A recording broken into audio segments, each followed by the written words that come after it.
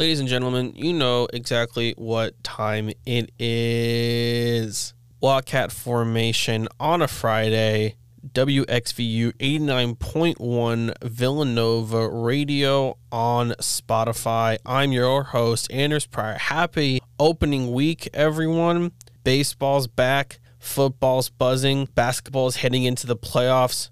Great time to be a sports fan. I'm going to call it right now. As a little bit of a sleeper kind of thing, I like the Phillies to win the NL East over the Braves and the Mets. I think that Harper, Castellanos, and Schwarber is just too overpowered of a trio to not overpower other teams with offense. And then Zach Wheeler is just going to be Zach Wheeler. So that's something that I'm gonna call here. You heard it here first. And you might want to keep it on that. NBA, everything's getting excited. Everything's warming up really nicely. Lakers, such an embarrassing collapse. I really despise LeBron's kind of disconnected, unengaged, above it all, nose up, looking down attitude towards the whole thing. Made this mess and refuses to clean it up for himself.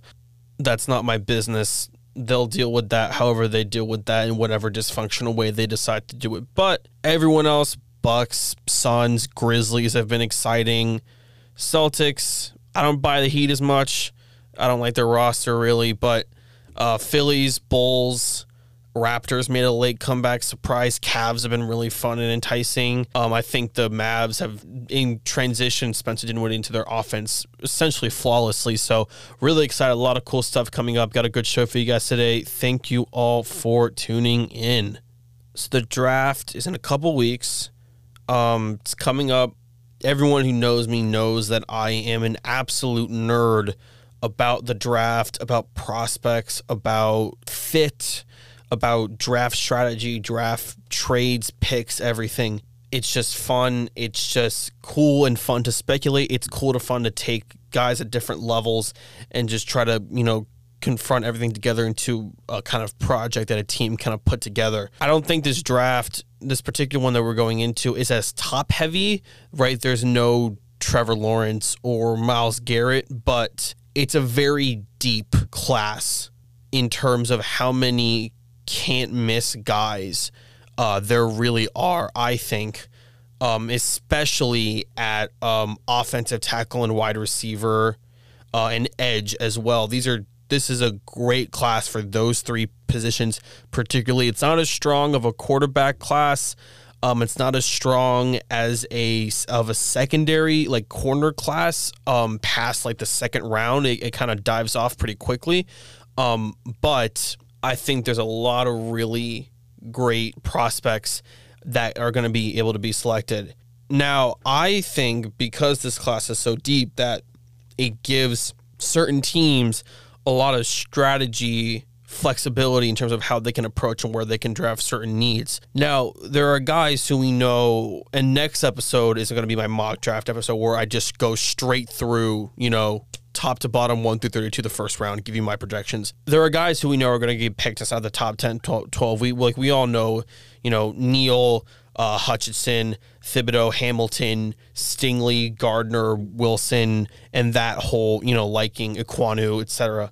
But I think that there are some guys who are going to get taken on day 2, right? And mid-second round to like early 4th round. There are some guys in that kind of area that I genuinely think can get you like first round proper return. And so I have 6 of them.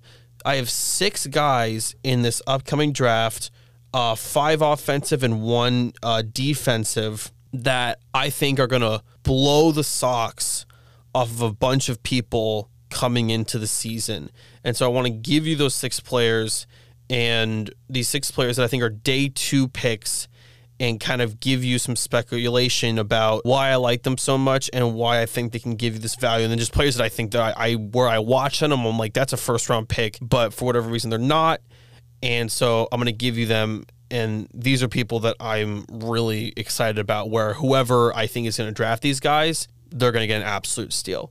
Let's start with who I think is easily the single most underrated, not being talked about enough prospect in this draft. I've seen a couple mocks now where he goes very late into the first, but I think people do consider him a second round pick, but it is someone who I think is going to be robbed later in the draft that's going to get such a significantly talented player, and that is Tyler Smith, the offensive tackle out of Tulsa. He can play both sides of the line. Left tackle is his kind of natural position, but he can play both. You can see whenever they pull him, it's very natural for him, so his hand technique translates into both sides of the line of scrimmage.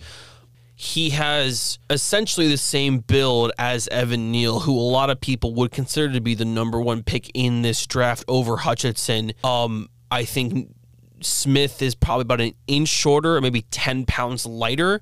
But they both, in the same way, you just look at them and you can just tell how physically unusual they are compared to literally everyone else.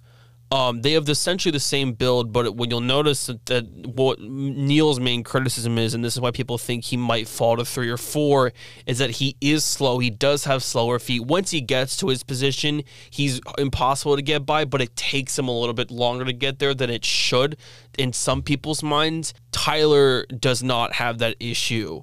His feet are a lot faster. He's able to get in place and bend with edges a lot faster, and that is really appealing to me. If you watch his combine footage, he demonstrated amazing balance in his feet drills. His footwork is super fundamental. When he goes from horizontal to vertical, and there are a couple different drills, the stepping drills, and that kind of test that, his first step is super explosive. It was very Ikem Ekwonu in just the way that he kind of was able to just, kind of get into formation, do it, and then just burst out and let all of his athletic momentum just go out forward. And so that was really appealing to me. So I do think he's going to go early to the mid-second round, but I do think he realistically could be taken in like picks 20 through 25 and be just as good as some of the other kind of mid-tier tackles that are going to be taken in that area. Next person, number 2, and this is someone who I've seen go as late as the 5th round in certain mocks, but I think could be a legitimate, solid, like 3rd round pick, and that is Luke Fortner, the center from Kentucky. He mainly plays center, but if he wanted to play guard, he could. He has the shoulders. If you look at his build, he's very top heavy. He has the shoulders to be able to take on defensive tackles just straight on. He's very disciplined hands. He plays them really light. The way that he moves them and shifts them is really just fundamentally sound and just shifty, creative. And so I think that in terms of a one-on-one, in a system, we'll see how he is because every NFL team is different. But in terms of just one-on-one matchup ability, I think that he's really smart and really knows what he's doing. And I think has the kind of upper shoulder strength to really be able to stand toe-to-toe with tackles of kind of bigger size, if that makes sense. So I think that whoever gets him, I think that if you're a rebuilding team and you're looking to upgrade your line, you could get this guy in the 4th round, 3rd round, I would even say. Have him come in to start at center and be totally okay with it. He can start from day one. He can stay healthy. And so I really like Luke Fortner. Number 3, and this is someone whose stock I've seen skyrocket. If you look at a lot of different, like just straight up recruit talent rankings, this guy has gone from being in the 120s to I've seen him go now as high as being in like 77, 76 area, which is Dylan Parham, the guard from Memphis. He's shorter. He's only 6'3", which is why I think he probably won't get picked as early as someone with his talent might, because as athletes just get bigger and stronger, you kind of need that just physical shielding, especially with some shorter and more mobile quarterbacks. But he does have the raw strength in his arms to be able to use his height difference to get low and push upward. And I think that gives him a really nice run blocking advantage compared to some other guards. And he's very fast too because of his height. He is a little lighter. I think he only reaches about 265. And so his ability to be used horizontally in screens, in pulling, whatever it may be, his horizontal kind of leverage that he can provide with that speed and power in his hands, I think for any kind of team that kind of runs like a play action kind of system and wants to kind of play fast in a play action, this guy would fit right in. And again, his combine was great center of balance, really fundamentally sound, played just with a really high set of intensity. But I think his skills are specific, and so that would make a team with specific needs at that position it would make it very easy for them to draft him and kind of put him in a system. So I think he's going to be someone to look out for that's going to get drafted a lot higher than people think. Project somewhere around in the late 60s, early 70s is where he might end up going. Now moving away from the O-line, this is the one receiver I have in this group. And again, like Parham, he's someone whose draft stock skyrocketed, and that is Christian Watson, the wide receiver out of North Dakota State, who in my opinion, is the perfect modern day NFL wide receiver. 6'5", 208 pounds, ran a 4.36 official time. When I watch him, I feel like there's a lot of DK Metcalf there. I think there's also, in terms of physical build and structure, there's a lot of Treylon Burks there too. Just so many things to like. He's a great sense of spatial awareness when he's looking away from defenders. He can kind of feel what the defensive play is. Very Kadarius Toney-like, and he's just able to kind of shift based off how he feels out his environment in a way that's just really instinctual, which to me translates into his ability to make his own plays, which is really hard to do at his size. He's great in small spaces when he's pushed up against the sideline. Again, the ability to make his own plays when he's pinned up against one of the edges. He knows how to kind of use his athleticism and use his momentum to kind of get away from the defender, which is able to translate into kind of getting downs in some short yardage situations.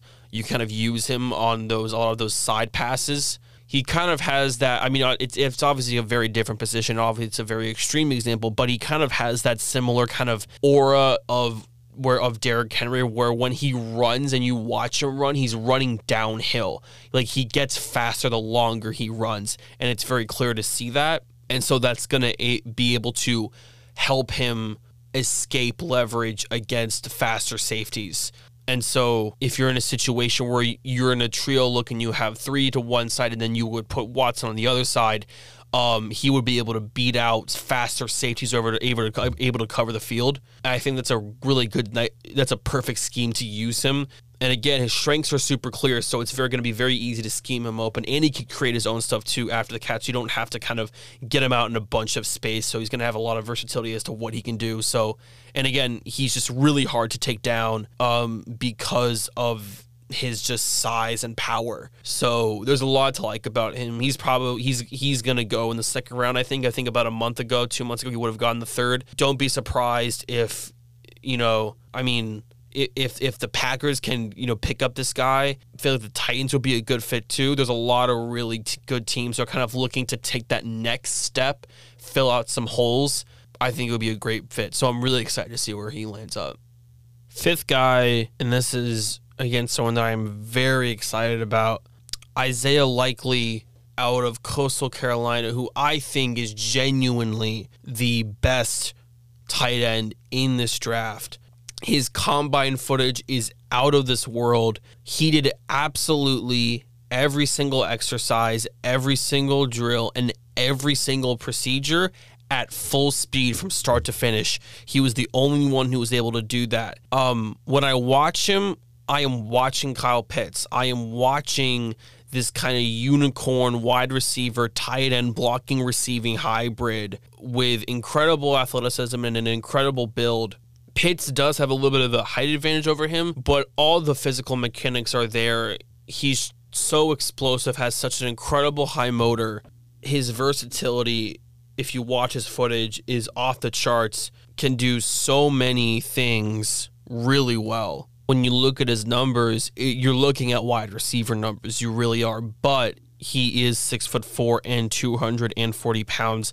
He can block. He can block effectively, especially at the goal line. And because because he's known as such a receiving threat, it's going to stretch out the defense more horizontally. And so I really do think that he is an immediate kind of impact player because of his tools. I'm really enthusiastic about him. I don't think it's close. I really do think that he's going to come out and just make an immediately impact at the tight end position. There was no one. There were other good tight ends in that group. I think Austin Allen was really underrated. I think Jelani Woods was really impressive, but there was not any other tight end that looked anything close to like what he was doing, and I'm really excited to see where he ends up. The last person is the only defensive player that I have on this list. He is someone that I have been on for a while and that I am super excited to watch play at the pro level, which is Cameron Thomas, the edge out of San Diego State. When you watch him, it's literally every single thing that you want in an edge rusher. High velocity, high motor, super powerful, technically refined, physically overwhelming. He's ferocious. He reminds me a lot of Jermaine Johnson, who's an edge rusher out of Florida, who's going to go in the first round. To me, they're essentially the same player. Jermaine Johnson is my personal favorite edge rusher in this draft. I would absolutely, if I had a top pick, I would trade down to get multiple first so I could spend one of them on him. That's how much I like him. To me, Cameron Thomas can provide you a lot of the same kind of physical stuff, and just in terms of how just overpowering and smart he is. He's able to bend late, which is a criticism, because if you watch, it's a criticism a lot of the proper first round picks that are edges. Kayvon Thibodeaux, Aiden Hutchinson, George Karlaftis. Travon Walker doesn't quite fit into this category, but if you compare Thomas to a lot of these other guys, Aiden Hutchinson is not one of the criticisms that when he rushes, when he kind of makes his first push and then he kind of walks around instead of bends around, and then he kind of just stops, and he kind of needs to be the fastest person on the field in order to kind of make his plays happen, which is going to be harder to do at the pro level. Obviously, in terms of Thibodeaux, he's bigger than Thibodeaux, and in my opinion has just as much athleticism. And then Karlaftis, edge out of Purdue, who a lot of people have been very high on for a while, he kind of has a defensive equivalent of the issue that we talked about earlier with Evan Neal, which is that he's going to make his first push down the middle almost in kind of a straight line, and then if he fails to do it, his feet kind of just stop. A lot of people have been saying that wherever he goes, he should be moved to the inside, which I completely agree with. But Cameron doesn't really have any of those issues. His feet are always moving. He's able to bend really easily. He has plenty of size to get over. And his speed, I don't know what his 40 time is because he doesn't participate, but if you look at it on tape, it's really impressive, especially with respect to bending and changing direction. I think he's going to be an immediate impact person. I think he would also be, because of all of his unique features, his size and speed kind of combination is so rare. I think him in a 3-4 system with a nose tackle, I think you can make so many creative rush pass kind of blitz combinations with his skill set. And so I really hope a team, maybe like the Falcons, who run a lot of 3-4, could really use someone like him. So I'm really excited to learn, to figure out where he eventually ends up. That's going to be everything for today, guys. Go make those mocks. Go make those predictions. Get your draft parties together. It's coming sooner rather than later. I've been your host, Anders Pryor, Wildcat Formation, WXVU 89.1 on Spotify. Happy Sunday. Happy opening week. Go Cats. Stay classy.